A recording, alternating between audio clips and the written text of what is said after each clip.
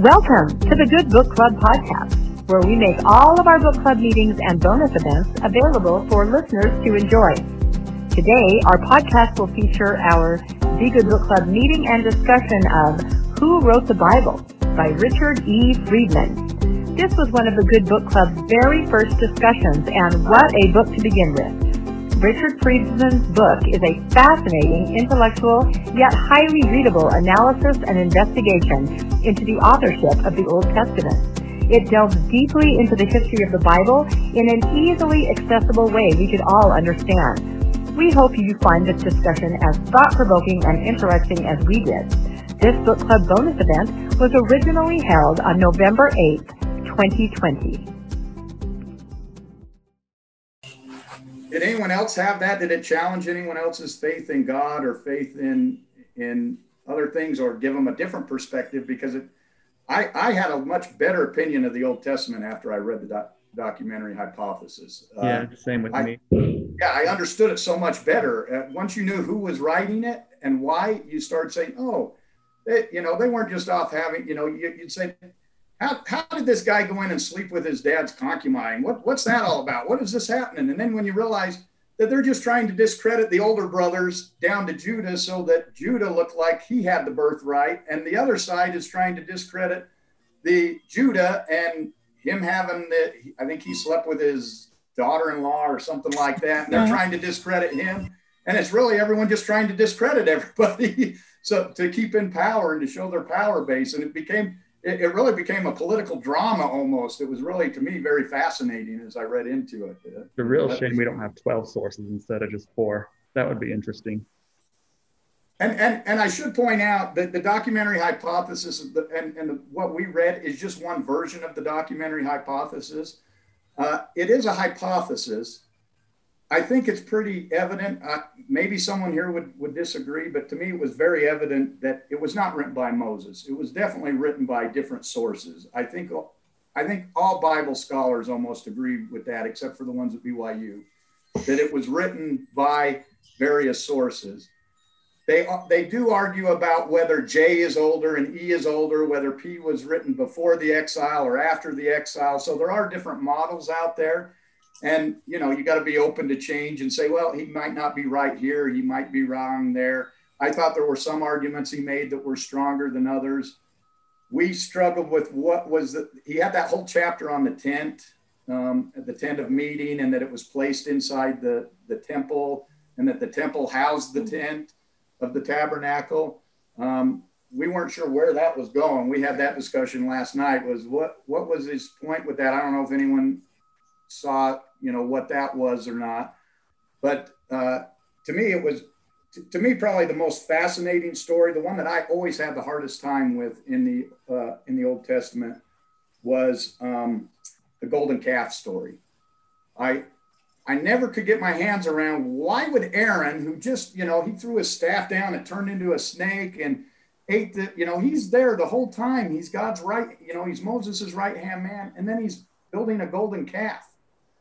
And the story never made sense to me. And then he's not punished for it. Everybody else gets punished, but he gets made, his sons become the priests. And it's like, what is going on here? That didn't make sense to me. But once I read how that story came about, it really fascinated me when I started saying, wow, this is interesting that they had calves in the northern kingdom and they had cherubims in the southern kingdom to represent. And once you understood that, the story just came to life. Did anyone else, what were your thoughts on that story, on the golden calf incident? I thought the calf was a symbol of the Canaanite god El. In one of Richard Friedman's lectures I watched, he said that the Levites were trying to transform El into Yahweh. So the golden calf had to go. Yeah, he definitely, the bull was definitely a symbol of El, which, and it sounded like to me that Jeroboam, the northern king, was trying to offset the fact that the temple was in the southern kingdom. He had to have his version, and he kind of wanted to get the Canaanite. There was a large Canaanite population as well as an Israelite population, and to combine his people, he kind of used the symbol of El and used that to make a temple, by putting them in Dan and in Bethel. He put those two as showing the throne existed across the entire kingdom. And so he didn't have a temple building, but he was trying to say, my entire kingdom is the temple. Anyone can worship anywhere in my kingdom. You don't have to go to the temple. Bruce. Yeah, I just, pulled out a quote that I highlighted. In order to give such laws claim of authority and thus give it authority, this writer wanted to claim that this was the Torah that God gave to Moses at Mount Sinai. In short, another case of pious fraud. And he mentions that pious fraud is strong language to use about a part of the Bible, but pious softens the impact of the fraud, but only slightly. So it's people writing to kind of further their view, their power and stuff. And I see that in the modern Mormon church. Dale, you got. Yeah, I think there are a lot of parallels between what the writers were doing when they're putting the Bible together. I've really enjoyed looking into the documentary hypothesis. Although I wasn't able to complete this one, it got into some weeds. Even the things that Joseph Smith was doing, he was trying to pull from ancient sources, and it seems like we as people, we like to go to older sources to give legitimacy to whatever power we might have. And it seems like the different writers of the Bible were trying to legitimize the power that their side had compared to the other side. And writing these origin stories, I think, is something that lends credibility and authority and whatever. At least that's the appearance that it gives. I had a thought just earlier that even today there are a lot of stories that we tell that we know are stories like DC Comics or Marvel Comics. A lot of the movies and whatnot, we still like to go back and give origin stories for these individuals. I think it's part of what we do as people, as storytellers. And in some ways it turns into a political document to lend credibility and authority to whatever power we may or may not have. I agree. And kind of going back to what Bruce said, at first he kept using that pious fraud phrase, but right towards the end of the book, he said, it wasn't really a pious fraud because like the person that wrote Deuteronomy, he said the law code was an older code that they had, and it was almost like they had these bones that they were trying to put meat on. And I think sometimes we have to step back and look and put ourselves back in that time, because the Bible was the first history book. There was no history up till that time. So nobody really knew how to do it or what they were doing. They had oral traditions. They were trying to get them written down. They were trying to understand the world they lived in. They were fighting. They were struggling for power. And this being from a certain family is very ancient. In the ancient world, that was a big thing. Which family you came from, whether you were Roman or Greek, did you come from a certain family? And that gave you certain, credibility by the fact that you came from that family. So by writing these things down and trying to justify their claims on things, that was a very human thing to do back in that time. So I think sometimes we want to say, oh, they wrote it as a complete fraud, when that may not have been the case. It's that they were, for the first time, writing things down and making books. I see Brian and Bruce. Bruce, I saw your hand up first, and Brian. I was just going to say, this is my own kind of view of things, like if you say you're a prophet and you want to start having sex with more women, you do section 132 and say God told me I had to have sex with all these women, and it like, if you're the priests and you're saying, this is who can be the priests, whether that's the Levites or the descendants of Aaron, and stuff, it seems like a bit of manipulation, and we can see that manipulation more in our own lives. Yeah, how can you get better than that? God told me to do it. So it's I don't argue with that. Yeah, God told me to have sex with this woman. No argument. My grandpa used to always tell his daughters, when people would say that, he'd say, "Tell God to tell me that then." Yeah, can you say that again? I didn't hear the... My grandfather used to always tell his daughters, if somebody comes up to you and says that, because I'm actually from fundamentalist. So when someone comes up to you and says that, you just say, well, tell God to tell me that instead of you. Oh, okay. Very valid point. That's very good. Did Brian have a comment? I think Brian did. I did, but just to piggyback on what Mitchell was saying for a moment before I go into my comment, I always thought, this is a tangent, but with the story of Joseph Smith introducing polygamy and telling several women that an angel with a drawn sword commanded him to do it or he would be struck down, my thought was always like, well, if it was so important, then why couldn't the angel come to the woman too and tell her that she needed to do this? Why did it always have to be from Joseph? But the apologist tells stories of the women being convinced. Exactly. Yeah. Right. They like to tell those stories. They don't like to tell the stories of the women that weren't convinced. Yes. I agree. What I was going to say, I was wondering if anyone else, as they read through this Friedman book, I kind of found myself feeling like the well was poisoned a little bit for me. It seemed like Friedman was attached to several hypotheses that he wanted to hold on to, despite maybe more modern evidence to the contrary. I know he's also written a book on the Exodus where he kind of holds the Exodus as a real thing, despite kind of most scholars that don't have a political or historical reason to hold to that hypothesis kind of see the Exodus as just as a narrative rather than as an archaeological fact. Seems to hold on to that hypothesis. He also held on to other things, and I'm certainly no expert on this area, but one thing that kind of struck me is he seemed to hold a lot of the history in the Bible as real history, like the combined kingdom of Judah and Israel.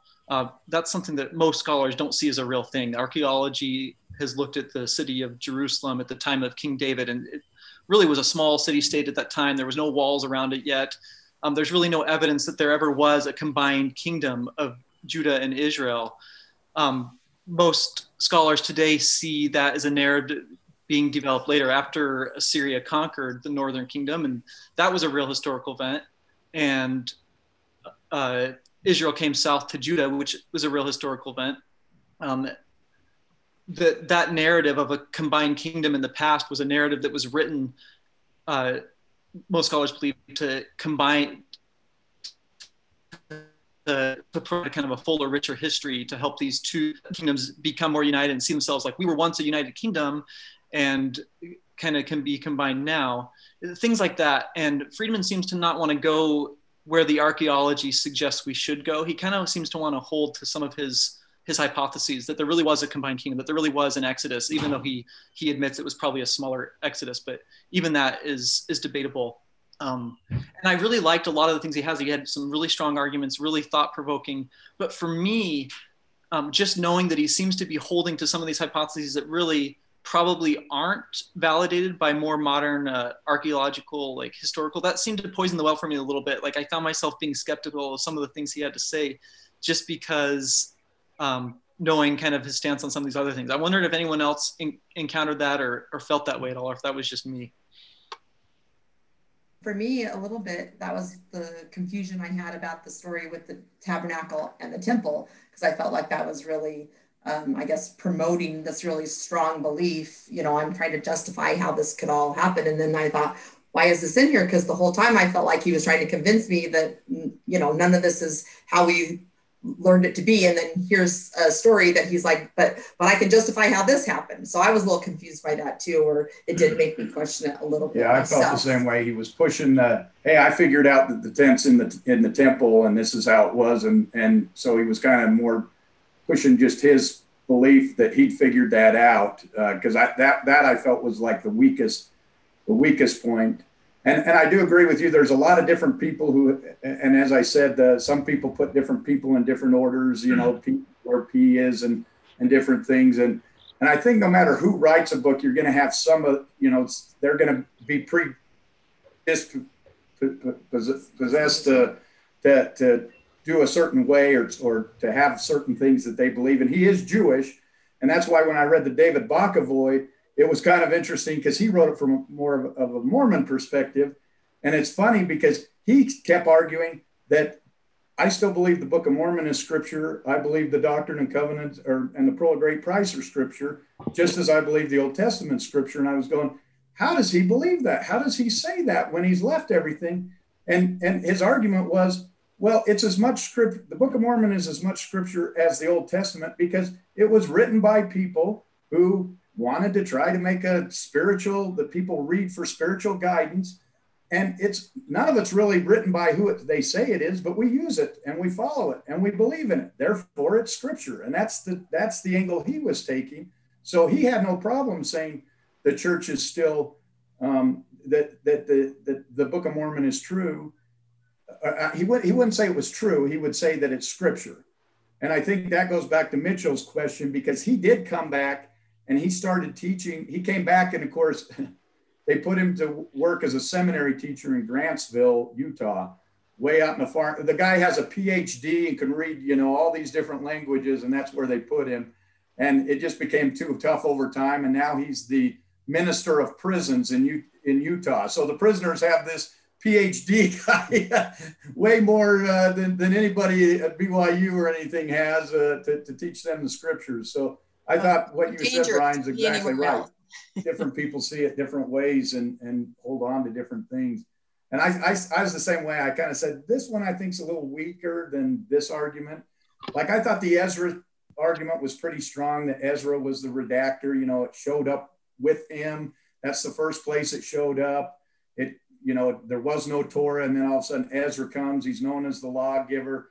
I said, that makes sense. I mean, if it's not Ezra, I don't think we'd ever be able to put a name to it because it had to have been someone exiled that we don't know about. But some of those things were strong, but I thought the point was very strong that, you know, when certain authors always used you know, they only used tent of the meeting was only used by one writer.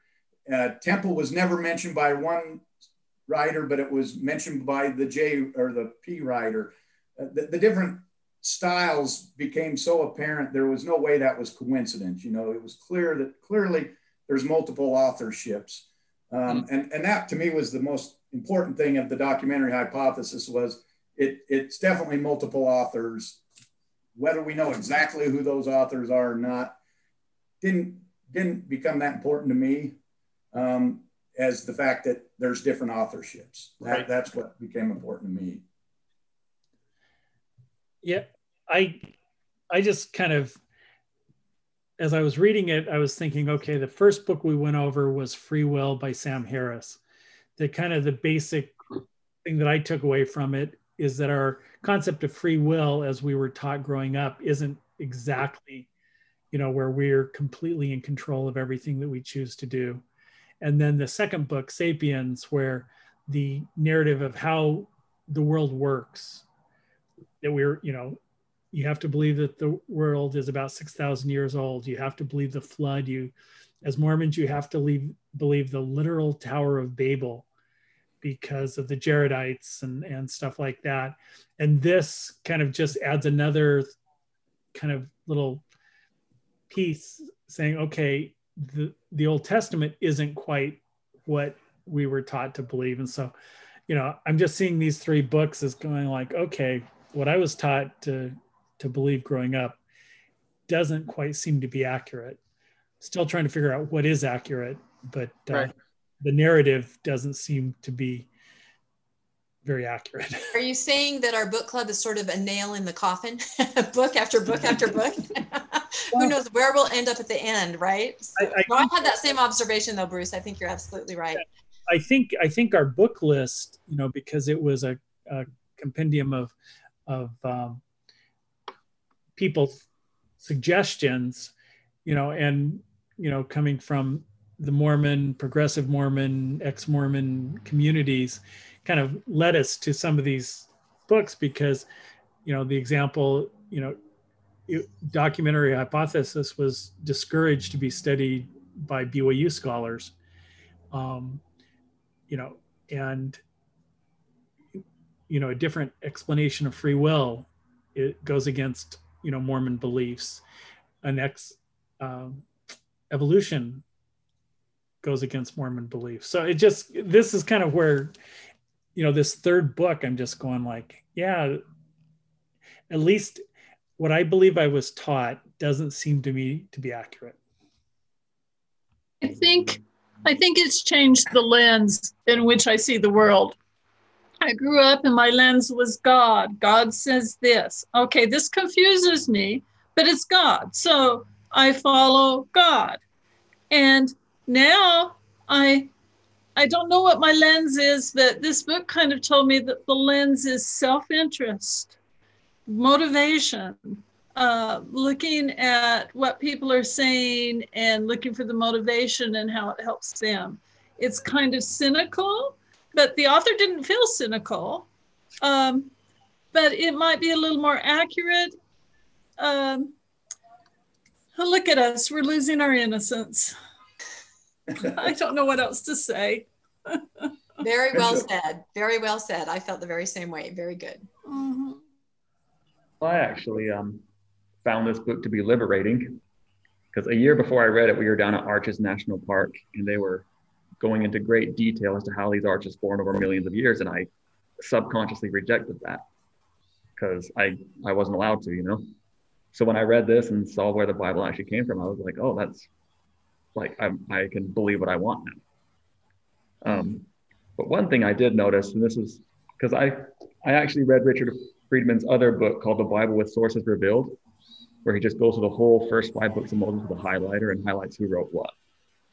And in process of reading this book, it seems that the pre-source really just wanted to stress the idea of absolute obedience. There's the story of Moses hitting the rock from the water and the Lord chastises him because he didn't do it exactly as the Lord commanded or something like that. It seems to me that the Bible was a better book until a P-source got involved. And that's the best thing that it liberated me from was this priestly source. That's probably a good question. What is the church today more a D, a J, an E, or a P? Oh. E. You know the answer to that. E. Dallin Oaks going on about taking the sacrament with your right hand.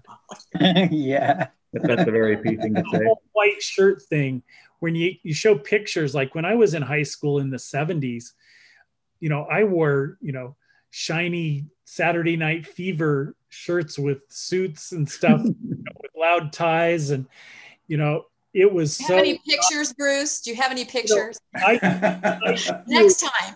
I do, and they're quite embarrassing.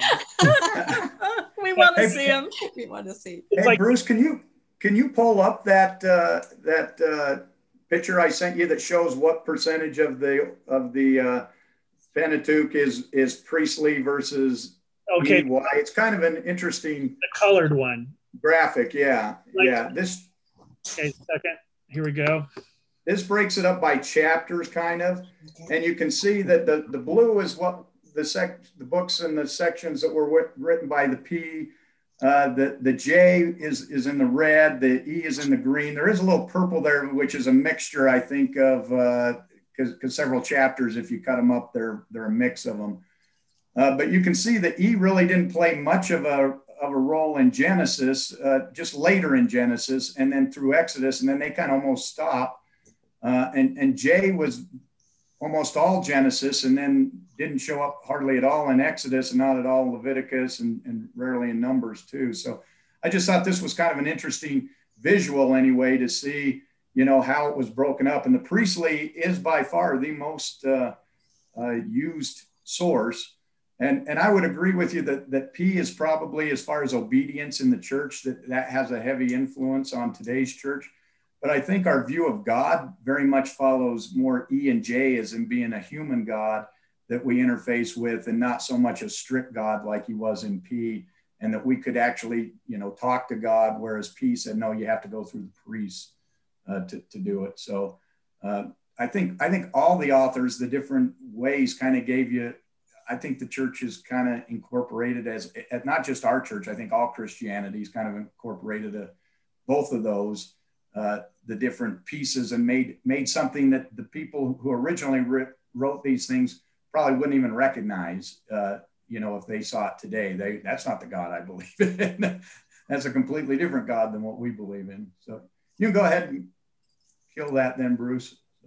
I had a comment on that. I think I made the same observation that our God seems to be more E and J, human, merciful. And then we belonged to, or still belong to, an organization, a church, which seems to be more P, rules for almost no reason. Like you said, white shirts. And I mean, we could go on and on about the strange rules that you find yourself following. And I think eventually that leads a lot of us to the point where we say, what do these rules, P, have to do with God or our relationship with a Jesus or a savior or a God at all, which you learn about and you're taught about in the organization with the P rules. You're still taught about the J-E God. So at least for me, and I think other people, you arrive at that.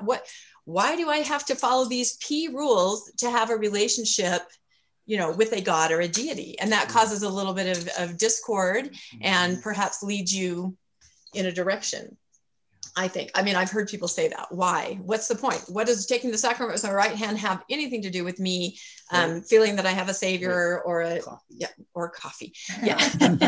Of course, now I've taken it a step further. Like the quiz the other day, I said, mentioned, I was talking to Melinda and Landon last night and said, had I taken, it was a quiz. I posted it on Reddit about what are your religious beliefs? And I thought, had I taken this prior to reading Sapiens, I would have had a different score. This is why I joke about nail in the coffin. Had I taken that quiz prior to who wrote the Bible, I don't think I would have gotten 85% atheist like I do. But I mean, these are definitely opening my mind to all of these different things.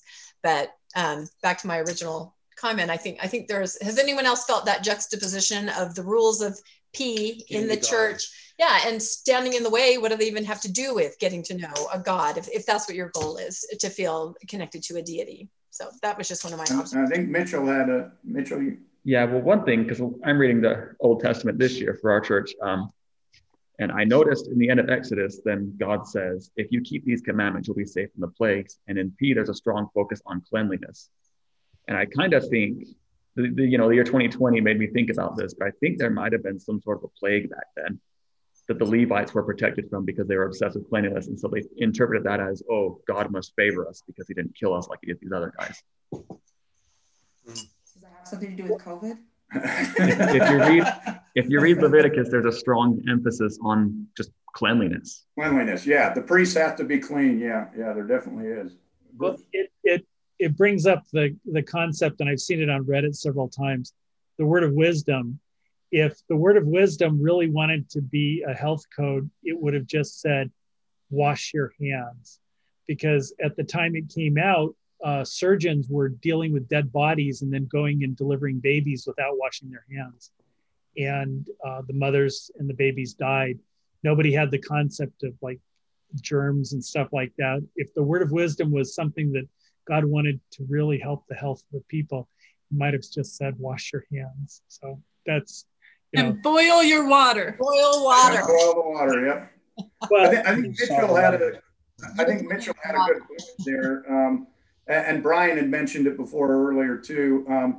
He did write a book. The same author wrote the book Exodus, and he makes the argument that the group that really was the Exodus group was the Levites who left Egypt and then probably came. That's why they had no territory to begin with, and then they were made the priests and given the priests and the priesthood, and that's kind of how they combined in with them. And so I read Exodus as well. I didn't think it was nearly as well written, I guess, as who wrote the Bible, but it did. I've heard the same thing as you, Brian. There's really no archaeological evidence and I guess it's hard to argue against a small group believing, because it's almost impossible to prove that from so many thousands of years ago. But you're right. He takes from the argument that an Exodus did happen, whereas many scholars say no, there was no Exodus. There's no archaeological evidence of any influx of new peoples at the time that they were supposed to have come in. His argument for the Exodus really reminded me of what Mormon apologists do for the Book of Mormon. When they want to maintain some historicity, they now argue for a small group of Lehites that went into Central America and just mixed in with the native population that was already there. It's almost essentially what Friedman's doing. He wants to maintain some sort of Exodus.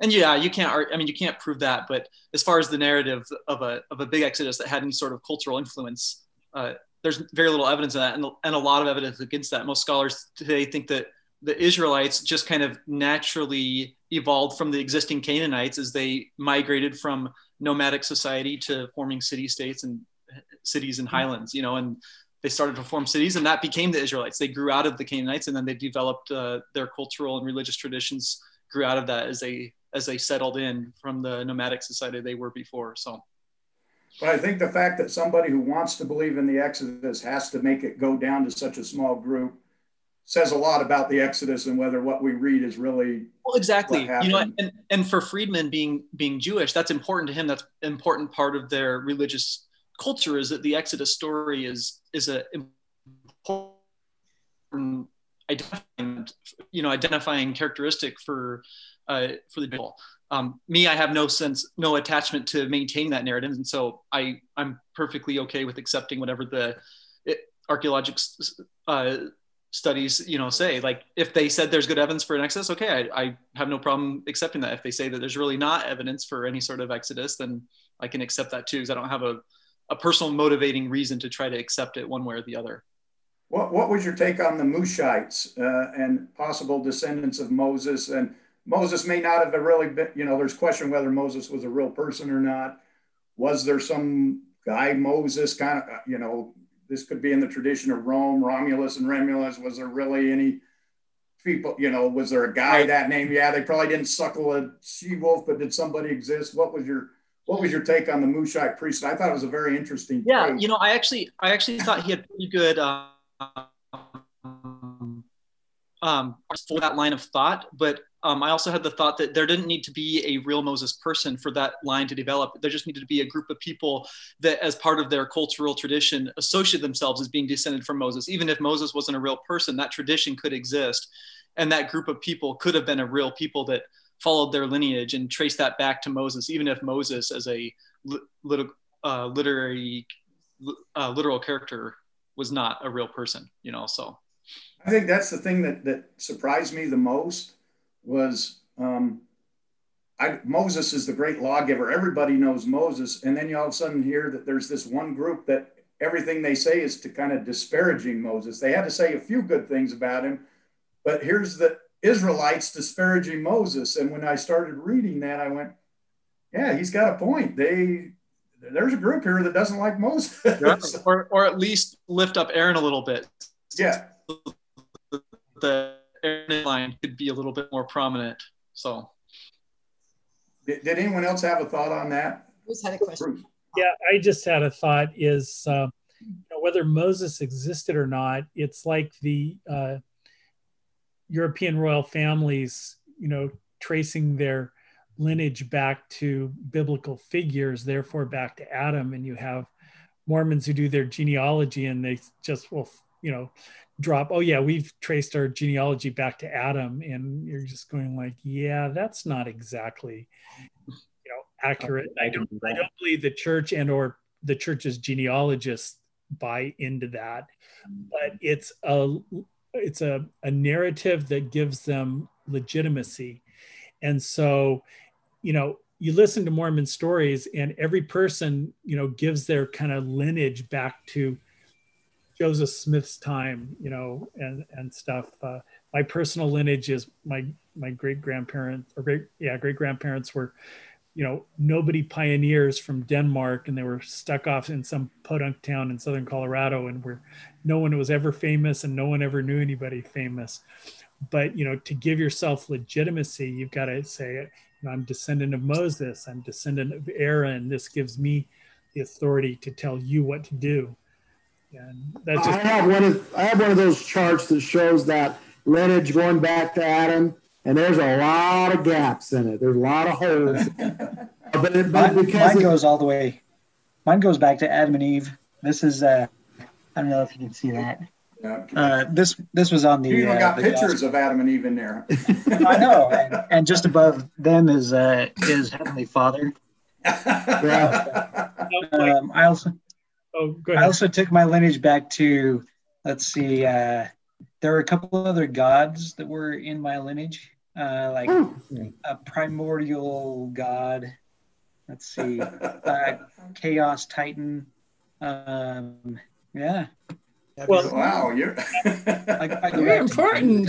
I'm just hoping to find out I'm part Neanderthal. That's what I really, if I go over, I would like that. Now, I have a question to throw out. I've been thinking about the lost 12 tribes or the 10 tribes, right? That's something really important in the LDS world. Like my son recently came home from a mission, and that's all they talk about is the gathering of Israel, the tribes. It's such a big deal. So from my reading, I started to understand that doesn't even exist. They're really, can anybody expound a little on that? Because, listen to conference, gathering of Israel, it's very important for the LDS narrative that be a real thing.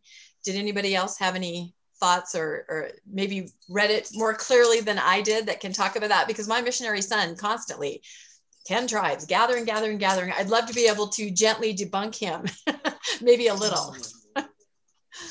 Mitchell, looks like Mitchell and Austin both. Mitchell, if they're a believer in the church. I'd love to hear about anyone's take on that. If they're a believer in the church, Joseph Smith did clearly teach that the Israelites gathered into the North countries, which is interpreted to be England and Scandinavia and stuff. At least that's the way I was taught. That's where the early Mormons went. Huh. Good Neanderthals. I've always been taught that it was a literal gathering too, that we're literal descendants of a certain tribe. But I was always confused about patriarchal blessings, where it can be the tribe of Ephraim and my parents are a different tribe or something. So. Right. But Landon, what is it? Doesn't it say, I thought I read that there really were no tribes. like that were lost. Well, I think there were tribes, but one of the things I saw was a lot of the tribes ceased to exist prior to the Assyrian scattering. So it's like, well, if those tribes didn't exist at that time, how do they exist now? They couldn't have really been scattered. I don't think it was all of them, but there were several small tribes that had seemed to disappear by the time, the way I was reading it. I thought I was taught, well, of course, my dad told me they were under the ice, at one of the poles. I've heard that one too. Very distinctly taught that they would actually rise up from the ice, and come out. And then later, I think the church developed more of a figurative, it's a gathering. It's not necessarily a bunch of people are going to come back. But yeah, I was fascinated in who wrote the Bible to see that what I'd always believed, that these people, a mass exodus to the ice, I guess, disappeared. That's not really true, but it's an important narrative to the church. Although maybe I've heard what Mitchell said, that they went to England in that area. But then why, when you get a patriarchal blessing, when most of the members can trace back to England and stuff, are you Ephraim and not one of the lost 10 tribes? That's, that never made sense to me. I was told. Have a tribe. Yeah, they haven't been assigned a tribe through their patriarchal blessing. Go figure that one out. Boy. I was told Find your own. Write in. It's a write-in candidate. Write in. Mitchell, Spencer? All of the northern tribes are considered the tribe of Ephraim. Didn't hear you. Sorry. I was told that all of the northern tribes are considered to be the tribe of Ephraim, just as all the southern tribes are called Judah. And that's so. Oh, got you. Because Ephraim, yeah, they okay. I can kind of see that. Yeah, Judah was Benjamin too. Dale? Yeah, I think the early church was really focused on lineage and blood and a lot of things like that. And that narrative that that your blood had something to do with your righteousness was something that was passed down through my family. I've got a family history book that's titled Born of Believing Blood. And the people who put this together were totally on board with the idea that your ancestors had this blood in them that led them to believe more in the gospel, in Christ, and in Joseph Smith even. You have this idea that was passed on through my family. My ancestors go back, I'm 8th generation, whatever, 5 generations back. In my family, 100% are Mormons. And it's just some of these ideas perpetuated through my family lines. Yeah, I have one of those too. It's called Upon This Rock.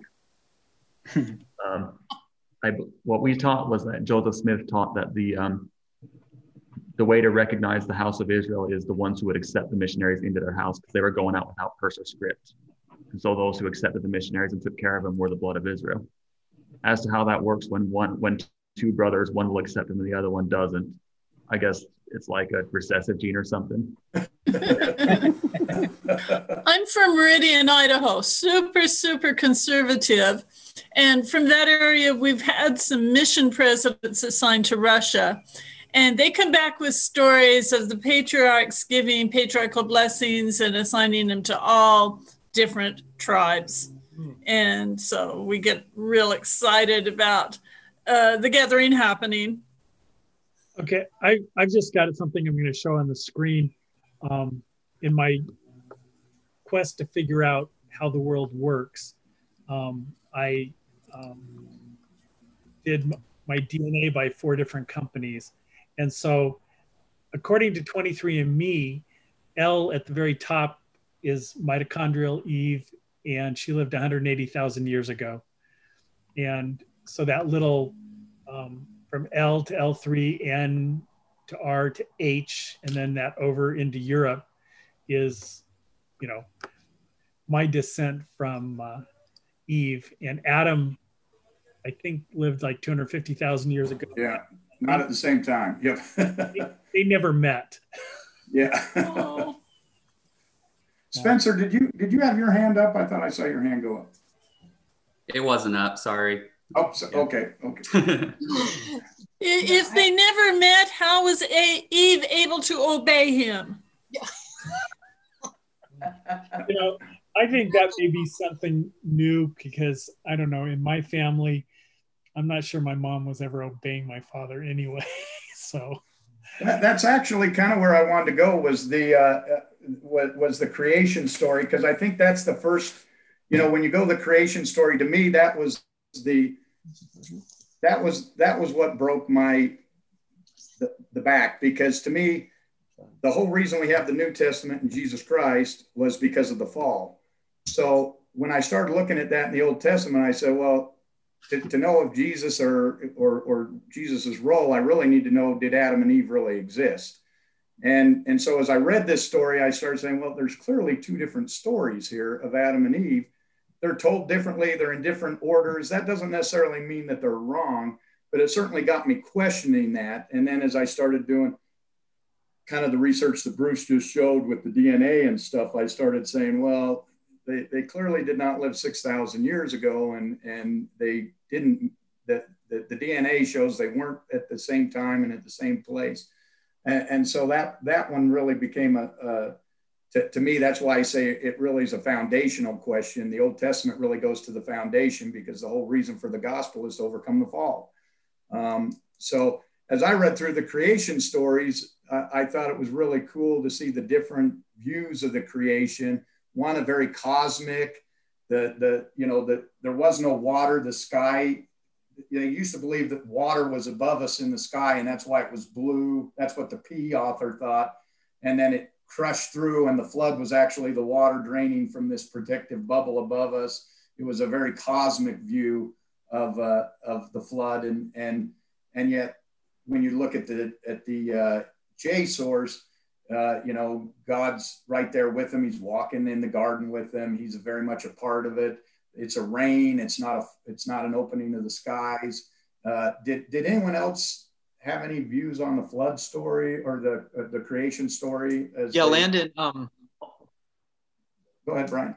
Landon, also that protective bubble protected people from the UV light. So that's why those ancient prophets could live to 900 years. And then after the flood, the lifespan became much closer to what it is today. So that's a fact. They taught that to me. It was their blood that changed. I learned that too. Absolutely. You know what's interesting, just on that same thing about the, if you look at Sumerian legends, Sumerian writings, early writings of their kings also lived hundreds and hundreds, centuries long, 3, 4, 5, sometimes 700, 800, 900 years, which is interesting that there's so many Sumerian influences on the Bible. That'd be a whole nother topic, but one of those influences is the lengths of people's lives in the early Old Testament. Sumerian influence from their same traditions. The story of Noah is straight up plagiarized from Sumeria. Yeah, exactly. Yeah, Gilgamesh, and if you read that, you very much see the parallels. It sends out the doves, and it's very similar. Mitchell had his hand up. No, I was going to say there was actually a Sumerian king that I read about whose story is almost exactly like Noah's, where the Tigris and the Euphrates overflooded. Yeah, he just happened to have a boat. Dale, did you have? Yeah, the story of the flood and the Tower of Babel were critical junctures in my faith journey. So I was struggling with some other things, but then I dug into the stories in the Book of Mormon and trying to understand how they were incorporated into the Book of Mormon, and if what is the narrative of the Book of Mormon reliant on these two stories? That are they in the Book of Mormon? Are they taught as facts, or is more of a story? And as I was digging into the narrative of the Book of Mormon, and even in the Doctrine and Covenants and Pearl of Great Price, these stories were told as a very literal thing that happened in history, very historical. In fact, the story of the Jaredites, the brother of Jared and all of them, relies on the narrative of the Tower of Babel and the confounding of languages and whatnot. So the story that was taught as a very, very literal thing in the Book of Mormon, something that is shown to be not actual history, and that was I would say the nuking of my shelf. Josh, did your hand go up? Yeah, I was going to say just those issues, the historical issues, I guess, were more of an effect on my faith than necessarily the documentary hypothesis specifically, because whenever I would read about like what's going on in this field of like biblical criticism nowadays, it was always kind of like, yeah, the documentary hypothesis was really big like up until 40 years ago, but then it kind of fell apart and people don't really take it as seriously nowadays. But the important things were things like, well, just the idea that the Bible was not, like the books of Moses were not literally written by Moses. Like how does it have an account of his death or whatever happened to him if he wrote it, Yeah. Or the influences of like Gilgamesh or these Sumerian or other ancient Near Eastern influences on the Bible. That I agree. It was a huge thing of like, once you see the parallels between the Noah story and Gilgamesh, then the question is not like, suddenly your task is so much harder. Instead of just having faith in something that maybe happened, you just like have this leap of faith, like, okay, I'll just believe that there was a Noah and that this thing happened or whatever. instead it's like, no, we actually know that basically the same story came from these Sumerian epics. Now we have to explain, like, why is it also in the Bible and why is it different? And is there some magical thing that's somehow different and better about Noah? Like somehow that's actually true, where Gilgamesh is just an imaginary thing. Like that just becomes impossible. Or learning about like, I studied linguistics at BYU. That was my bachelor's degree. And so we would learn about like the Tower of Babel and just like how impossible it, like how that incompatible that idea of the like fragmenting of the languages was with the actual development of language. And then they actually taught that at BYU. I was just going to ask that. They actually taught that? So no, I mean, it wasn't like an explicit part of the curriculum. Because I mean, I don't know, that just isn't part of linguistics really. Yeah, but it was like pretty big wrench adjacent. So in my historical linguistics class, I remember somebody doing a presentation on like the linguistics of the tribes of Israel, taking it all very literally. And it was just like clearly bogus. Like, I don't know. Anyway, but just seeing that stuff show up in the Book of Mormon too, that absolutely nail in the coffin. It's like the Tower of Babel in the Book of Mormon. Okay, that's hard to get over that. Game over. Game over. Bruce? Yeah, I found this, highlighted this quote. Since the exiled community was hardly likely to believe that the Babylonians were stronger than Yahweh, the answer that was regularly suggested to them was it was their own fault. And further down, one of the logical consequences of monotheism is guilt. And, isn't that kind of one of the central themes of our Mormonism today? It's your fault, you're broken, we have the fix, you do what we say, you pay us money. But like with Bednar saying you have to have enough faith to not be healed by priesthood blessings? I mean, it's the same thing that it seems like the different writers of the first 5 books of the Bible were each trying to kind of manipulate things into the way they thought things should happen. And it seems to me that the modern Mormon church is doing the same thing. And one of the things that it has to do is convince you that you're broken and that they have the fix. And they're the only people that have the fix. What really kind of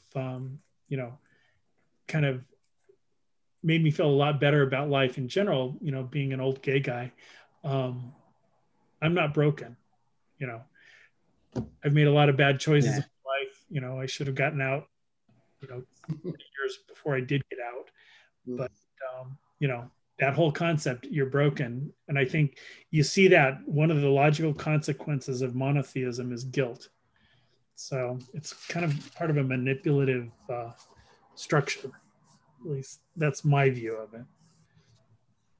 Yeah, I just wanted to say I guess you could say the gospel of Christ, or everybody is good enough and his grace is sufficient for all, kind of throws a pretty big wrench into that. But the church really does focus on I'm not good enough, there's always something else I can do.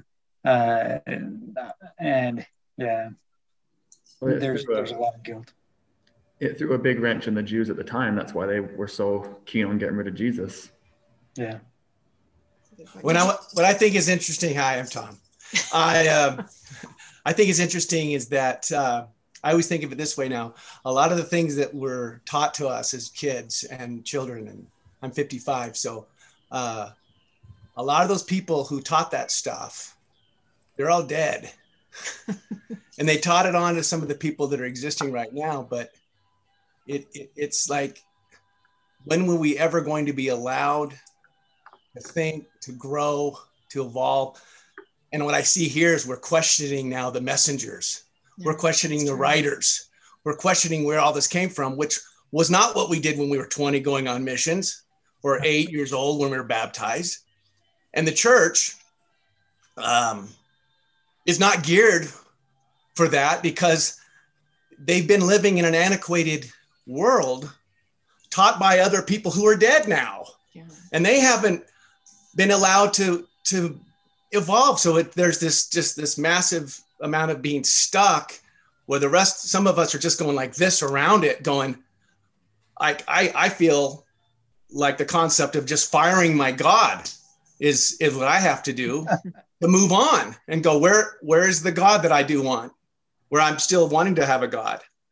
And I know I'm not addressing the book right now, but I think it's just, as I listen to these conversations, I'm coming away with these thoughts about we're doing this, and why have we not been able or enabled to do this in a probably safe way in terms of the church, that we could do this so that, you don't have the shaming or the guilt, Bruce, or whatever, that we're naturally able to be naturally who we are rather than being. Well, the natural man is an enemy to God. So yeah. Okay, and with that, I'll have another. I think did Brian? Did you you had your hand up? Yes. What Bruce was saying, kind of relating back to the book, we talked about the peace source, and the peace source. One of its central themes was centralizing power in Jerusalem, and all sacrifices had to be done at Jerusalem at the temple. And what Bruce was saying, that really reminds me of kind of the Mormon church. Like, everything has to be done through the Mormon church. The church has the authority. You have to be baptized through the church. You have to get the priesthood through the church. You have to go to the temple through the church. And I'm currently identified as atheist, but for those who don't, for those who still want to have a relationship with the divine or with Jesus Christ, like, that mentality that has to be done through the church, I think, really hinders people's ability to have their own personal relationship with the divine, to have that personal relationship with their Savior, because everything has to be done through the church, and the church has the authority. And I found this picture too I wanted to share because I think it relates. I think I have to allow. Okay, this will just be real quick. You're allowed to screen share now. Okay, so this is a picture I found from the April 1972 priesthood conference session. Is at the top, and you can see all the colored shirts. And as the church has become more, not seen it yet. Oh, you guys aren't seeing it? No. Darn. Wait. Did you Here we go. Now I can. You have to allow. Yeah, I've allowed it. You've allowed it. And then share screen. Okay. Let's see. Oh, I don't know why it won't let me. Sorry. Dang it. Can you can email it to Bruce, and Bruce can post it. Email it to Bruce and he can put it up. Attach it in the chat. Or attach it to the chat. Would that work? Or maybe not? Or instant messenger it. Yeah, I'll send you my email address. Let's see. We love graphics. It's a cool I want to see it. Let's get it. No, the graphics are helpful. I found, being able to see some of this. Okay, Brian, I just direct messaged you my email address. Okay. Here, I'll email it to you here. While you send that, Dell had a comment. Let's go to Dell, and then we'll come back to Brian when it gets there.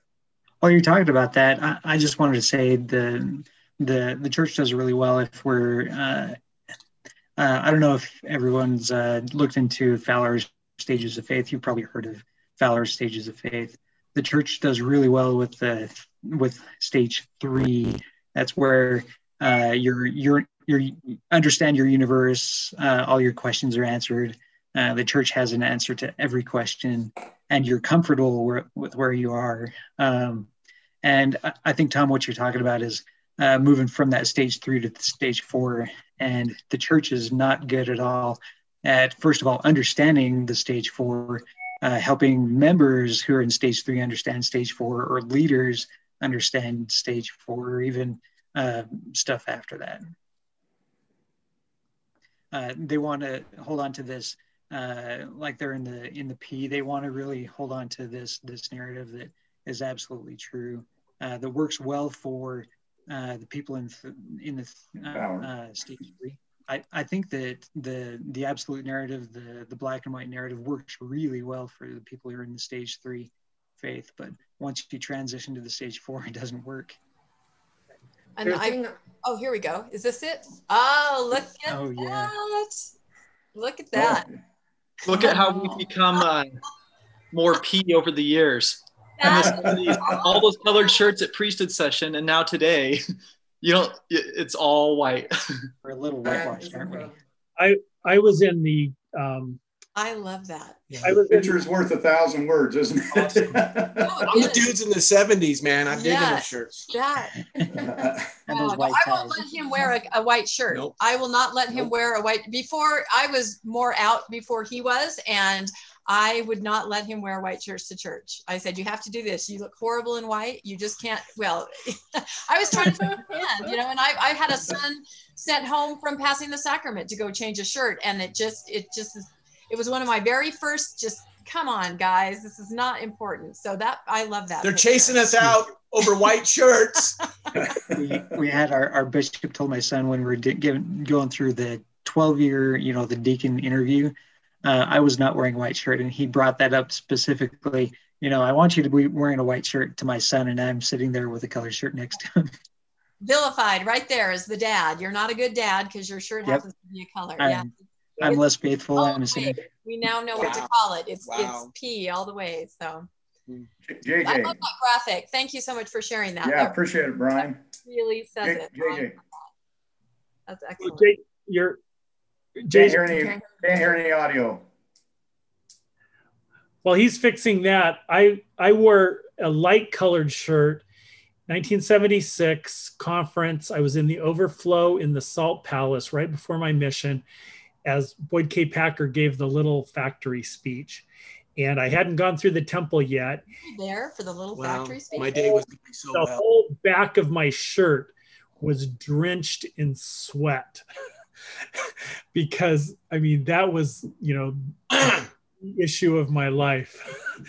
But wait, you were there for the little factory talk? I was in the overflow of the priesthood meeting in the Salt Palace. The priesthood meeting was in the tabernacle, but there were so many people there because my parents used to go all the time. This was right before my mission. And my sister was very sick. So my mother was in Utah taking care of her.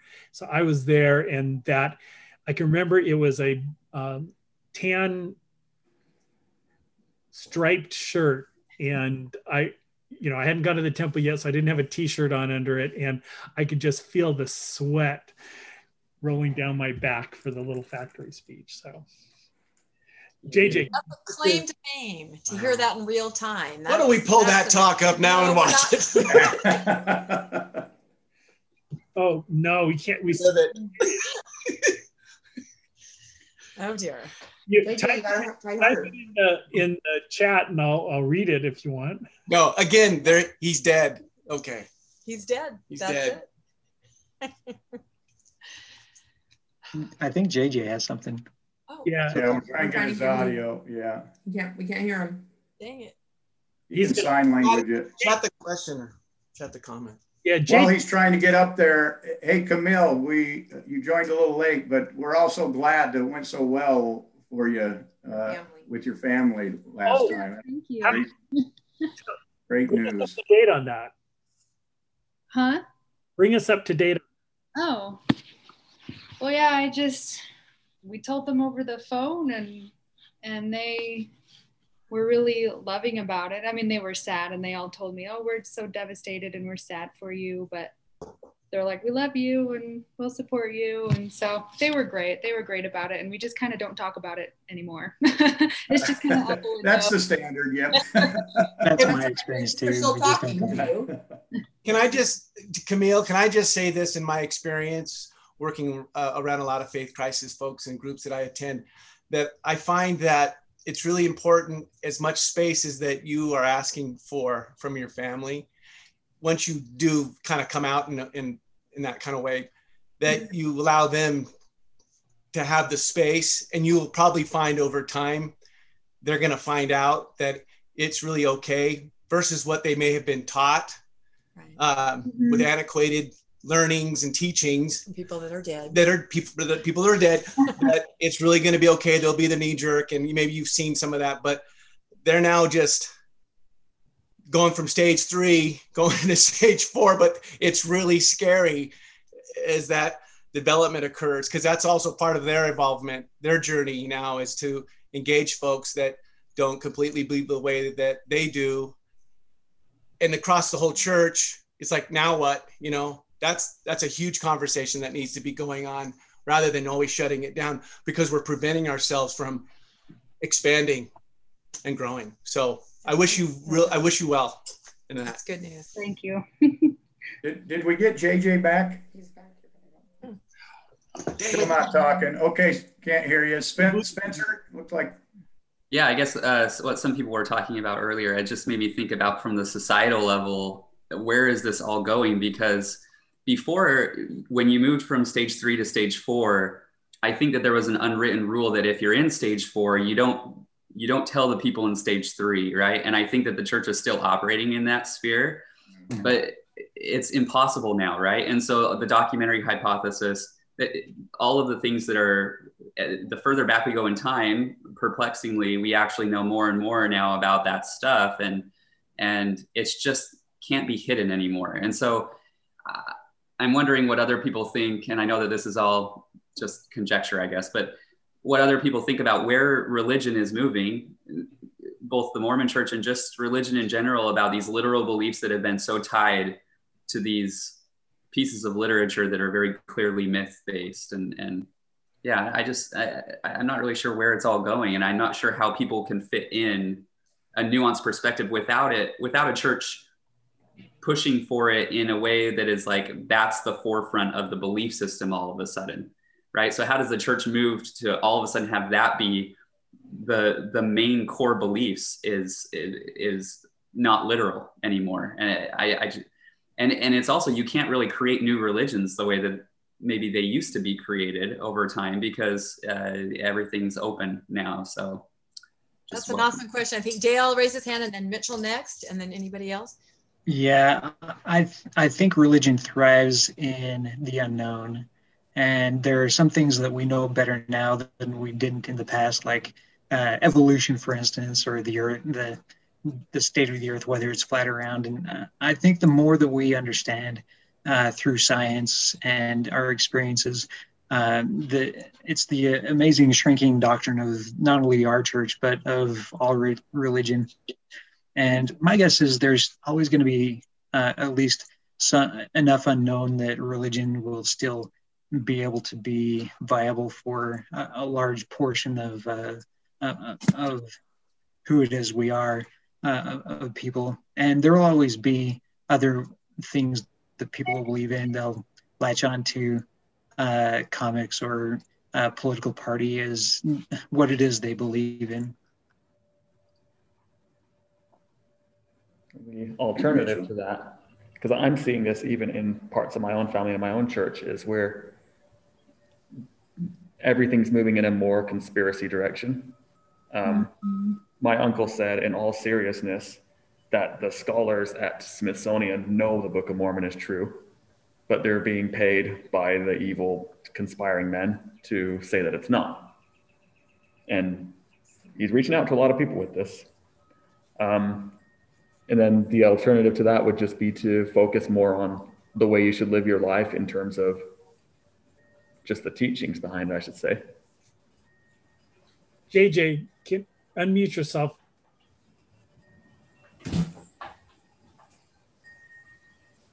How about now? Yes. Yep. All righty. Wow. Welcome to the party. Welcome to the party. And then there was sound. Cool. My comment was just a few comments ago. I was just Fine. Make it. We're waiting. I was looking at the white shirts. When I was a missionary, I got really tired of the white shirt. The only thing that made you different or unique was your tie, and we got a little crazy with our ties until our mission president kind of told us to tone it down. But when I got home, I mean, since my mission, I don't think I have ever owned a white shirt. I would never voluntarily do that. And I was the guy that went in with maybe stripes or off-white or gray or So yeah, it's I don't know why they would voluntarily do that. No one's forcing you to do that. There's no standard, no rule. I can understand for the missionaries, but nothing says you have to wear a white shirt, but they do it. Okay, JJ, this was part of our earlier conversation about the lost 10 tribes and stuff that happened in the Middle East. I don't know if everybody knows, JJ's from Kuwait and he's Armenian. So what's your patriarchal blessing? What's your tribe? I am an Ephraimite because I'm a little too white looking and very, grew up and raised in a church, all that kind of stuff. So yeah, that was a surprise to a lot of people that I was Ephraim. Now, if I had my patriarchal blessing in the 70s, it probably would have come out a little weird. I think there was a Mormon Stories episode on that where some people did not get a lineage and other people, I've met a couple of Gads, I've met a couple of other stuff, but they got their patriarchal blessing. I got mine in the early 90s, and these were people that got it in the 70s and 80s, and that's why it was different. It seems like since the 90s, everyone's been an Ephraimite. It's, not even Manasseh, it's Ephraim. It's that'd be a good data project for me to work on, but people are not keep that blood pure. Yeah, no, we were talking about that before you came on, and I kept thinking, oh, I wish JJ would log in because I'd love to ask him what tribe he's from, having grown up in the Middle East from a Middle Eastern family. Yeah, my patriarchal blessing reads very much like a Mormon patriarchal blessing. In fact, at one point I wrote a program that would spit out a generic patriarchal blessing for people. It gave a little bit of variety and everything. And I was trying to streamline it where it would give the same person the same one. It did get pretty close, but I'd have to dig it up somewhere, maybe just rewrite it again or something. I thought about putting it on Reddit, but people would get pissed off or that kind of thing. But these days I don't care that much, but maybe I should do it. Well, that's, the lost 10 tribes and stuff like that, was the topic of this book, Yes. Well, I want to move to, because we're about hour and a half in, and I want to make sure that we talked about the last issue, and then we'll turn it over to Dale, who's going to give us an overview of the next book. I promised Mitchell I'd hit this. So the last thing I had was kind of a discussion on how does the documentary hypothesis play into the Book of Mormon and also into the Book of Moses. And, I guess I'll start with the Book of Mormon.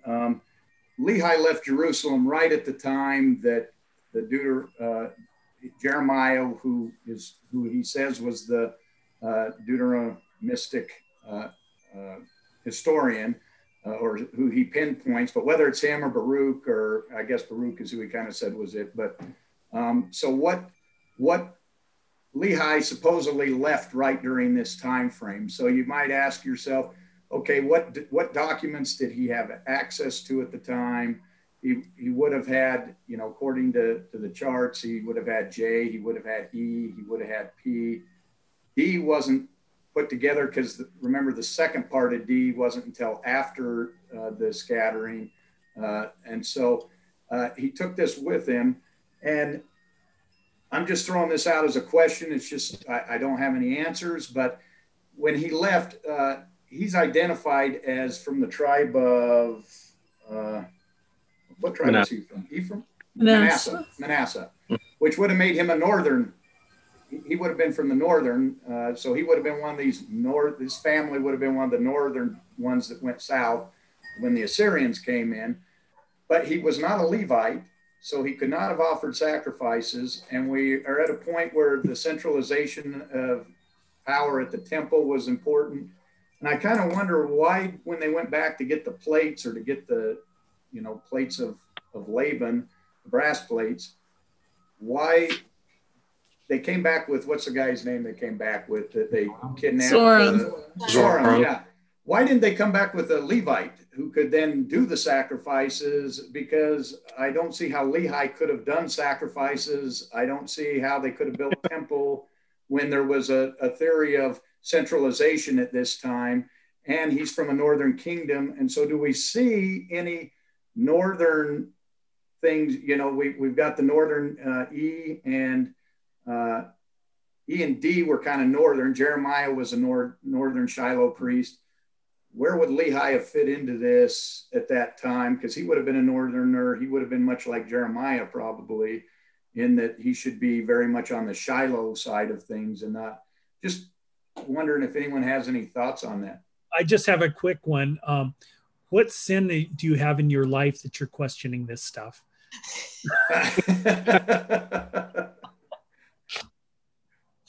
I don't know. I think of these things at night, you know. Well, they're nightmares, more like nightmares. There you go. Well, sorry. Oh, go ahead. Isn't there a central problem here in that it's something I'd heard of, but I'd never seen documentation, that the whole story starts in the Book of Mormon about the reign of Zedekiah, and the prophets are coming in and warning that Jerusalem's going to be destroyed and people are going to be carried off. Well, reading in who wrote the Bible, it tells the history that Zedekiah was put in after that happened. That's exactly correct. So yeah, kind of pulls the rug out of the Book of Mormon a little bit, I think. Even the Bible says that, doesn't it?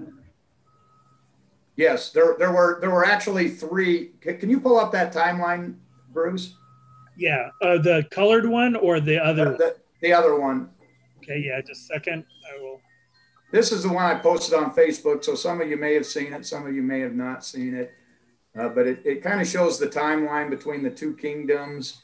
And there were actually 3 different, if you look up in the right-hand corner there where it says 3 separate departures and 3 separate returns, those are when those arrows pointing up there right around 600 BC, that is when the first Babylonian captivity happened, like in 607, I think was the year that it actually happened. I can't quite read that.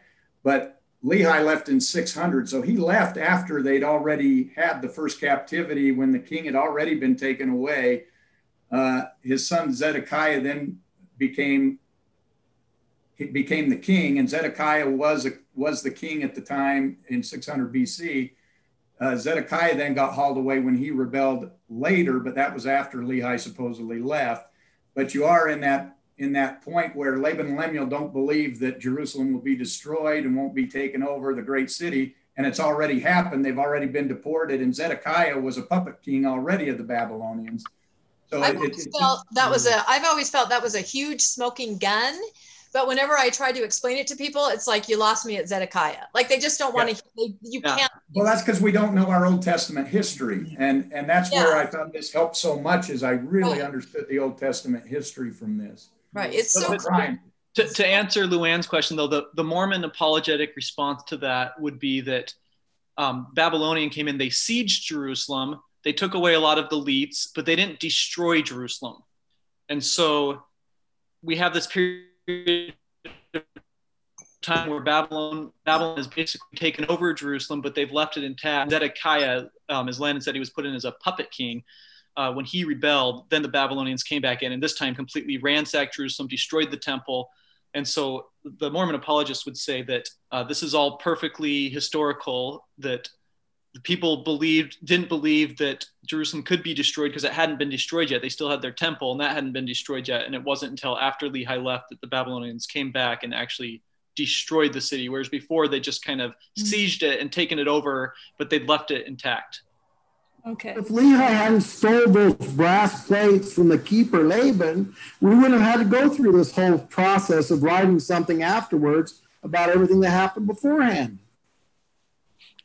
And if Laban, they'd already put it together by then we didn't need Ezra to put it together because it was already together. Except Lehi stole it.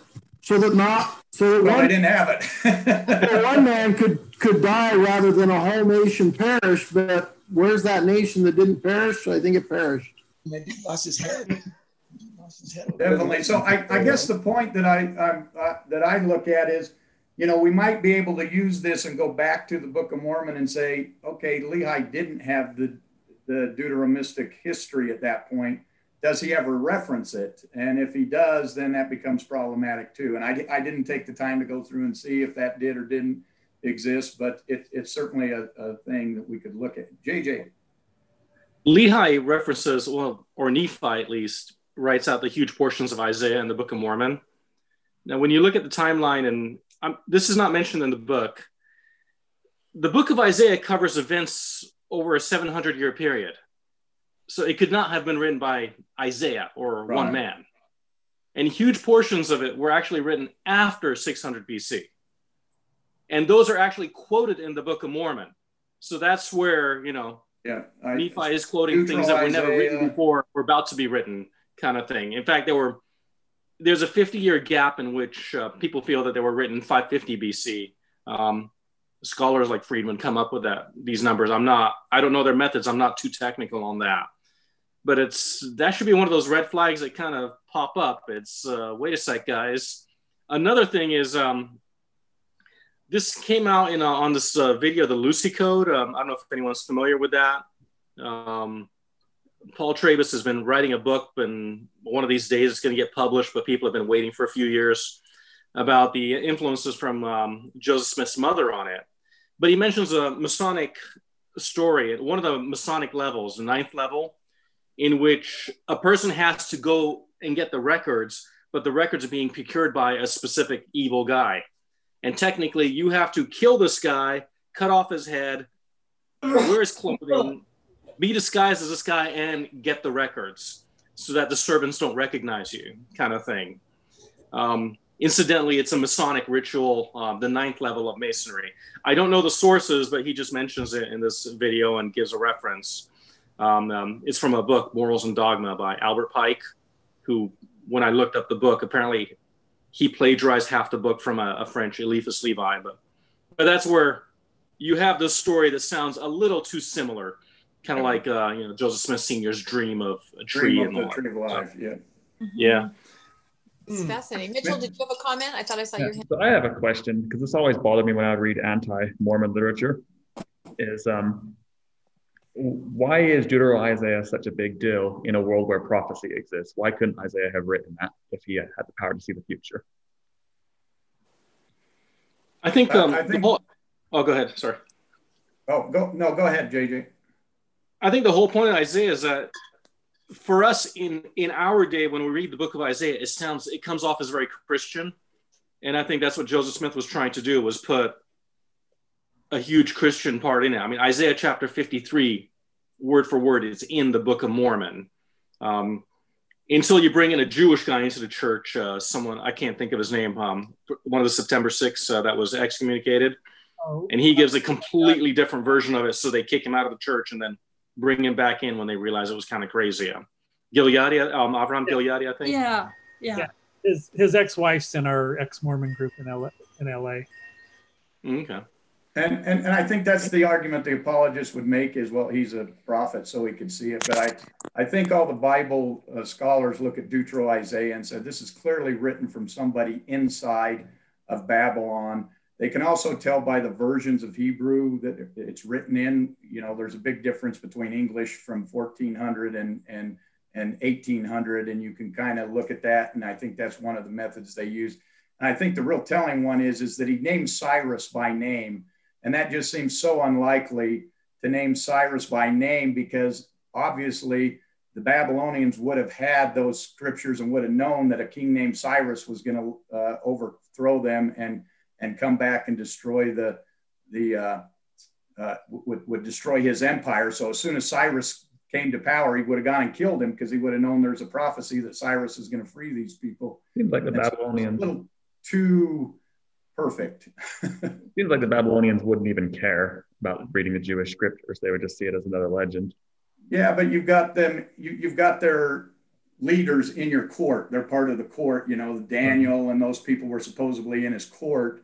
You would think they would want to be aware that there was of their scriptures and their prophecies to avoid exactly that kind of thing, to keep them under control. They'd have experts in that, you would think. So to use a name 500 years before the person actually existed, the exact name of that person just seems way out of place. I think that's why they look at it. Yeah, one thing this book really did with me is it just kind of reshaped the way I even look at scripture. And so when you talk about how anachronisms in the Book of Mormon that it presents, it made me not even want to read the Book of Mormon again, because I knew I would criticize it the same way. I still haven't read it since reading this book. That's a really good point. Did you have a comment? Yeah. Yeah, I just wanted to say, if Lehi or Nephi were able to see the future and write exactly what would have been written in Isaiah, there wouldn't have been a need for them to kill Laban for the brass plates. They could have written the whole thing. So that makes that narrative pretty difficult. Plus, you have Nephi. He says, I find that it has the writings of Isaiah, and he, in his storyline, copies down in his book the writings of Isaiah.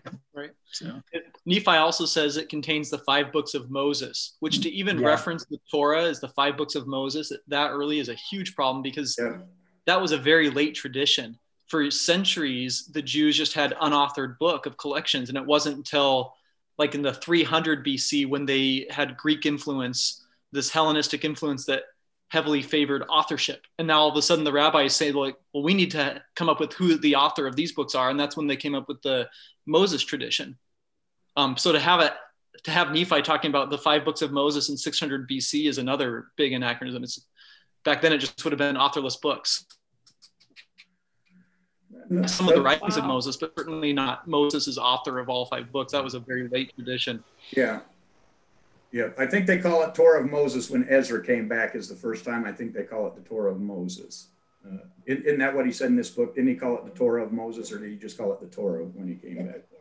The Torah. And I'm not sure where Friedman stands. I just had was curious, and I read a few Wikipedia articles, which of course is my source, but that mentions that the Moses' author was even a later tradition. That wasn't until like the 300 BC when the rabbis again had a heavy Greek influence, and that Greek influence which favors authorship, where authorship is important, and that wasn't important before then. Then they came up with this tradition of Moses as author. So, well, that kind of is a good segue into the last thing, and that's the Book of Moses, because I went back and I kind of said, okay, Friedman did this for the Old Testament, but he doesn't believe in the Book of Moses. Can I do the same thing to the Book of Moses? Can I look for J, E, P, and D, because that's supposedly supposed to be a translation of that's supposed to be a dream that Moses had or whatever. I kept getting confused as to where in the world did the Book of Moses come from in the first place. So I looked it up. I think I'm using, this is actually from the church's website. It says the Book of Moses is the Joseph Smith translation. I don't know what he was translating from, because he didn't have the original text. It doesn't matter at all. Translation. It doesn't matter. Yeah, of Genesis 1:1. That's the answer to everything. There's no record. There's no actual. My copy. You don't need that. Yeah, my copy says it's not a translation. It's just inspired notes that he wrote. Inspired, and that's kind of the way they're going now. But this is what the actual LDS church, and I know you said you're fundamental, so you might have a different view. It said, as students study this book, they will gain a greater understanding of their identity and purpose as children of God. They will also learn the crucial doctrines of the creation, the fall, and the atonement of Jesus Christ. In addition, they will learn about important events and principles from the ministry of ancient prophets such as Adam, Enoch, Noah, and Moses. Who wrote this book? The Book of Moses is the prophet Joseph Smith's inspired translation of selections from the writings of Moses. It contains the words of God, which he spake unto Moses. This is in quotes from Moses chapter 1, verse 1, and commanded Moses to record. However, because of wickedness, there we go, back to the because of wickedness, many of the words and plain precious truths he recorded were obscured or lost and are thus preserved in the book of Genesis as it comes to us. Consequently, the Lord promised to raise up another prophet in the latter days to restore Moses' words so they would be had again among the children of men. So that's where the book of Moses came from. So as I looked at the book of Moses, as I went through the book of Moses, the first chapter is completely a writing. Actually, the first chapter is completely a writing about this dream and how Moses was caught up into the mountain. And so it sounds like Joseph Smith has seen a vision of Moses receiving these words. And starting in chapter 2, he starts following exactly the Genesis 1 through Genesis 3. And as you start following through there, I went and just highlighted all the P passages. And then in blue, I highlighted anything that was different or had been changed.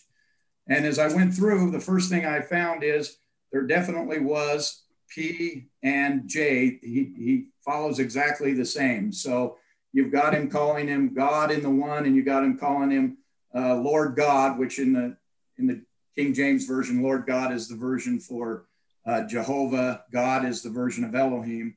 And he follows that exact same process.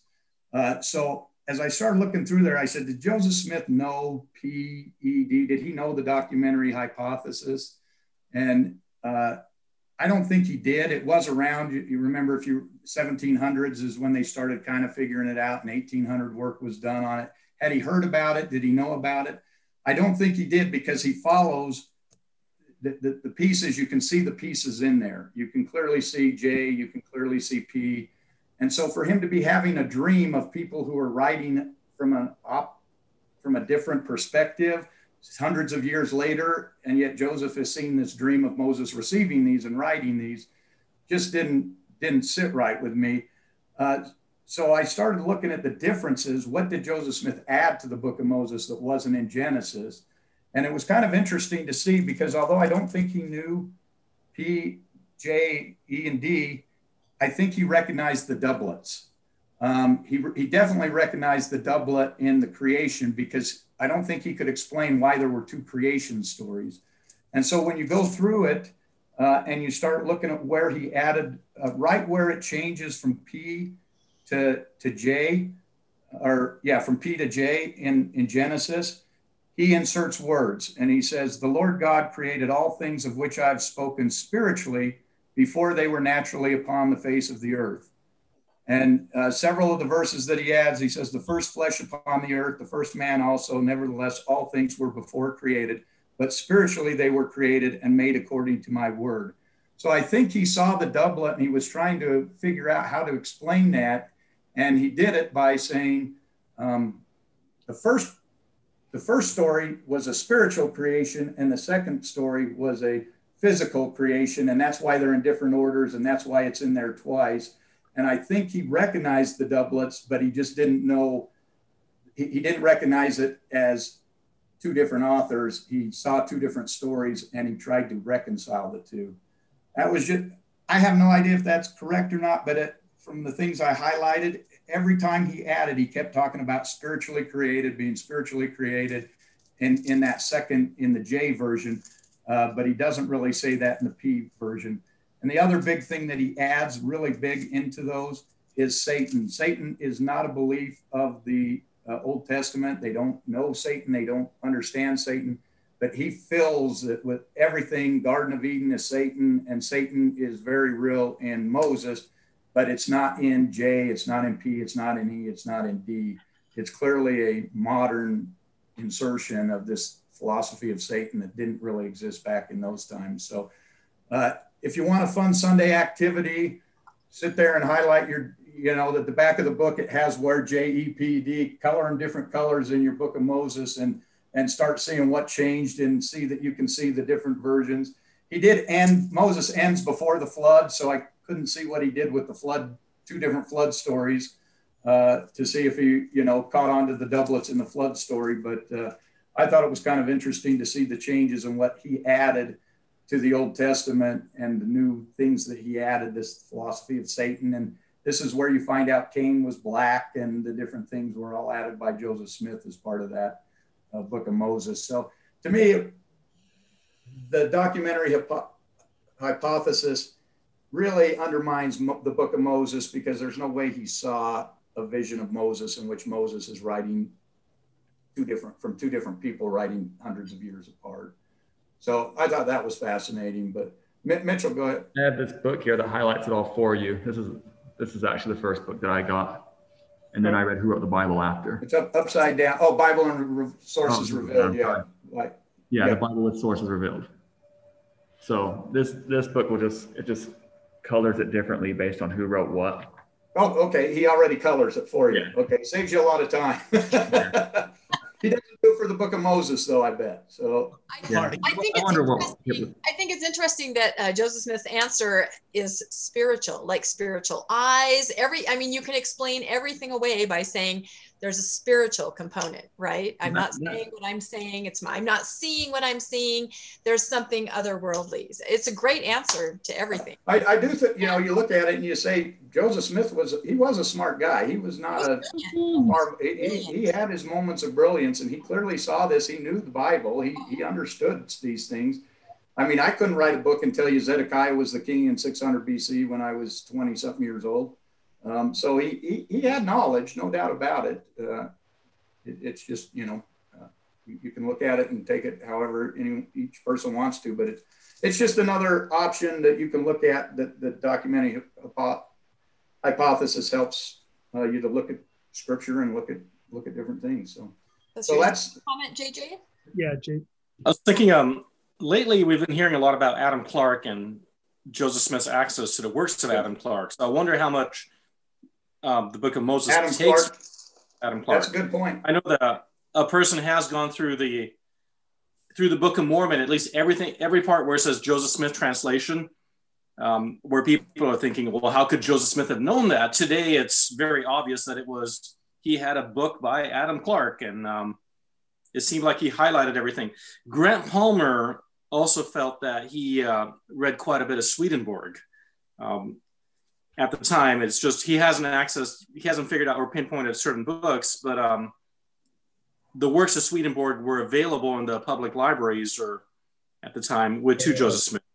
In particular with Swedenborg, he mentions Aaronic priesthood and 3 degrees of glory, which should kind of raise some eyebrows with anybody here, I guess, any Mormon at least. That's a good point. I didn't think of, did Adam Clarke write these sections as opposed to Joseph Smith? That's fairly new that came out. So that's another interesting place you can delve into and look at. Yeah. Mitchell is trying to talk, I think. Oh. There were a lot of Swedenborgians who joined the church, and I think one of them even married Joseph Smith. Yep, I heard that. When I started reading the writings of Swedenborg, I noticed they were very similar to what I was taught, but the stuff that isn't really taught by the Mormon church, like the idea of that each person has a spouse assigned to them before they were born. That's a Swedenborgian idea, and I think that, to me, that seems like more of a family tradition because my ancestors are from Sweden. And so I can tell there was a lot of that influence, but I never quite figured out what it was. That's fascinating. I'll turn the time over to Dale to introduce the next book. Is a great conversation. Appreciate everybody's insight. Nelson, and I'll give. We are looking, Rebecca. I think you're looking for people to host or lead a discussion. I think Tom has volunteered for one. I mean, you know, it just means that you kind of talk more than I would be talking. So I don't talk all the time. So no. Look at the list. Before we go over to Dale, I'll just say again, if anybody is new and would like to jump on our Facebook page where we kind of have real-time information and engage, you can send me a friend request on Facebook to Rebecca Biblioteca, that's THECA, and then I'll invite you. It's a private group, totally closed. And you could also just email thegoodbookclub@mail.com if you want instructions on how to do that. So we have a lot of fun on the Facebook page. So Nelson, did you have one more comment as we're leaving? Yeah, and this kind of comes from my extra credit. But I think let me just say, Nelson is amazing. He not only finished the book in really great time, then on our Facebook page, he's like, wait, I moved to the New Testament. I'm reading more. So yeah, he's our star student today. Yeah, well, I don't know about that. I don't know how much of that I understand. But they talk at one point at the very beginning of this book, he says this, with the New Testament, you could probably put the Bible in here as a whole, the Old and New, is commonly viewed and treated as a charter document that came into being much like the Constitution of the United States. According to this view, the authors of the New Testament were all present at the beginning of the new religion and collectively wrote all the stuff down. Then he goes through and he says, but the problem with this is, and then he documents where the timeline of the Pauline letters, the Gospel of Mark, the Gospel of Luke, and then he says, here's a part I really like, the next paragraph. To make matters worse for the conventional view, these writings stem from different groups with their own histories, views, attitude, and a mix of peoples. And I think that's where we all get it. All comes from, even the Old Testament, the New Testament, it comes from the difference of people's views, their societies, and their histories as it's all put together. So, but I think we do oftentimes have people think that, oh no, this was, like he says, like the Constitution. These people all sat down together and they wrote all this out at one time, and that's the founding basis for Christianity, founding basis if you go back there. And we just know that that's not the way it came about, however else you might look at it. But that way we know that just is not the way it happened. That's a great point. And I think maybe we should cover the New Testament, maybe next year. I mean, that's fascinating. It's a natural next choice. So awesome. Okay, Dale, tell us about Educated. That is what we are going to be reading for December. Hopefully a little easier read since it is, December. Get her to chime in. Gosh, maybe, I don't know. Anyway, Dale has volunteered to lead that discussion. He told me that he and his wife had just read it. So go ahead, Dale, give us a Yeah, that's right. Educated. It's by Tara Westover. She is she grew up in southeastern Idaho. Her parents were really Orthodox, more so than my parents were, to the point where her dad felt like the school system was too liberal, and so she and her siblings were homeschooled. And this book kind of hit close to home for me because I actually had a couple of friends growing up whose father took all the kids out of school because he thought the school was too liberal and of the devil. And so he had his wife homeschool the kids, and then his job became of the devil. So he quit his job and his wife had to go teach school and teach the kids at home. Anyway, there's some parallels between her story and some of my friends' stories, and even some of my story as well, coming from small town Utah, with my ancestry going back into the 1840s, some of the beginnings of the church. So it's her journey of from where she was in a very Orthodox Mormon family to being educated, and that's kind of that's the name of the book. Super interesting. My wife actually, one of her friends told her about it, and my wife read it, told me it was really, really cool.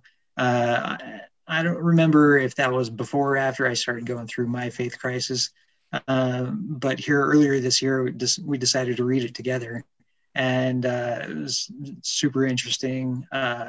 It's one of my wife's favorite books. We'll see if she can join with me when we go through this. So I've gone through faith crisis. She's still an active believing member, and but really enjoyed this book. And we found through reading this book that I had a much different upbringing than she did. Mine was much more Orthodox, almost along the lines of Tara Westover, and hers was much more nuanced. And it's created, it helped us understand where we are right now a little better. So it's a little background. And apparently Tara's mother has now written her memoirs. That's not a rebuttal to what Tara did, according to what I found. But so she's written a book out there as well. It looks like it's a self-published book, and you can buy it on Amazon. Tara's mother has apparently a business where she does essential oils and other things, and has some books about holistic healing and holistic medicine type stuff.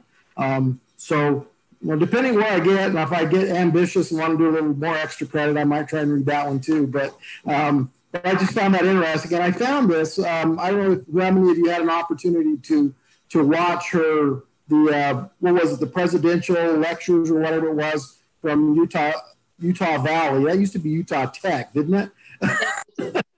Now in the days, university. Yeah, I have that on our Facebook page. Maybe I'll repost it because that was an excellent interview. And I was going to just say she's all over YouTube. She's interviewed with Oprah. She did a whole junket when she did the book. It's really interesting to watch her. She's with Bill Gates. I mean, she went right to the top. She's talking to all these. Just Google her if you want some extra. Really, I hadn't found all that stuff, but it was something. It was a comment. It was a very passing comment in that interview that they were doing that she had mentioned it, and Tara didn't really say much about it. She goes, yeah, she's written a book, and that was where she left it. So that, educating. So right. Sounds like a role, sort of, but. So I'll have to go see, and I did see some of the newspaper articles about the mother's book, but I didn't know that I hadn't seen anything on the Oprah and any of that other stuff. So, but very interesting to me, somebody that finds this whole, being in the world and taking access, that's how you're making your money now, to be getting on Oprah and going to Bill Gates, who found Tara's book to be on the best reading list. I just find that kind of interesting. She's done a 180. No, I'm excited to read it. I'm like Dale. I was raised very fundamental Orthodox. I mean, we probably have a lot in common. So, and then the month after December is going to be January, and that's going to be Jana Reese's The Next Mormon. Her huge study, a statistic analysis of just, where people in the church are and what's happening. And Tom, who's gone to a couple lectures of hers and has some connection to her, is going to lead that one. So we'll talk more about. And so really, if anybody wants to look through the book list and just lead a discussion, it just kind of means, talking more than me, like I said. So I'd love it. It'd be great. So any more comments? Are we done? Gosh, we've talked for 2 hours. It just goes like that. I just love it. I hope that you guys enjoy this as much as I do. It's just wonderful. Yes, Bruce. Yeah, our next gathering is December 13th. 11 o'clock Mountain, 10 o'clock Pacific time. Okay. Yes, Brian. Or are you just saluting out? He's just signing off. There we go. No. Your head got I was going to say. It was Benny Hill.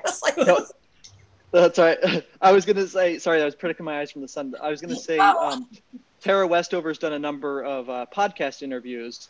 If anyone's interested in finding those, you could just Google, I'm sure, her name and podcast, and you'll find a number of them. I know Oprah interviewed her. She was on Mormon Stories. And so you may find those interesting as you read the book this month as well. So.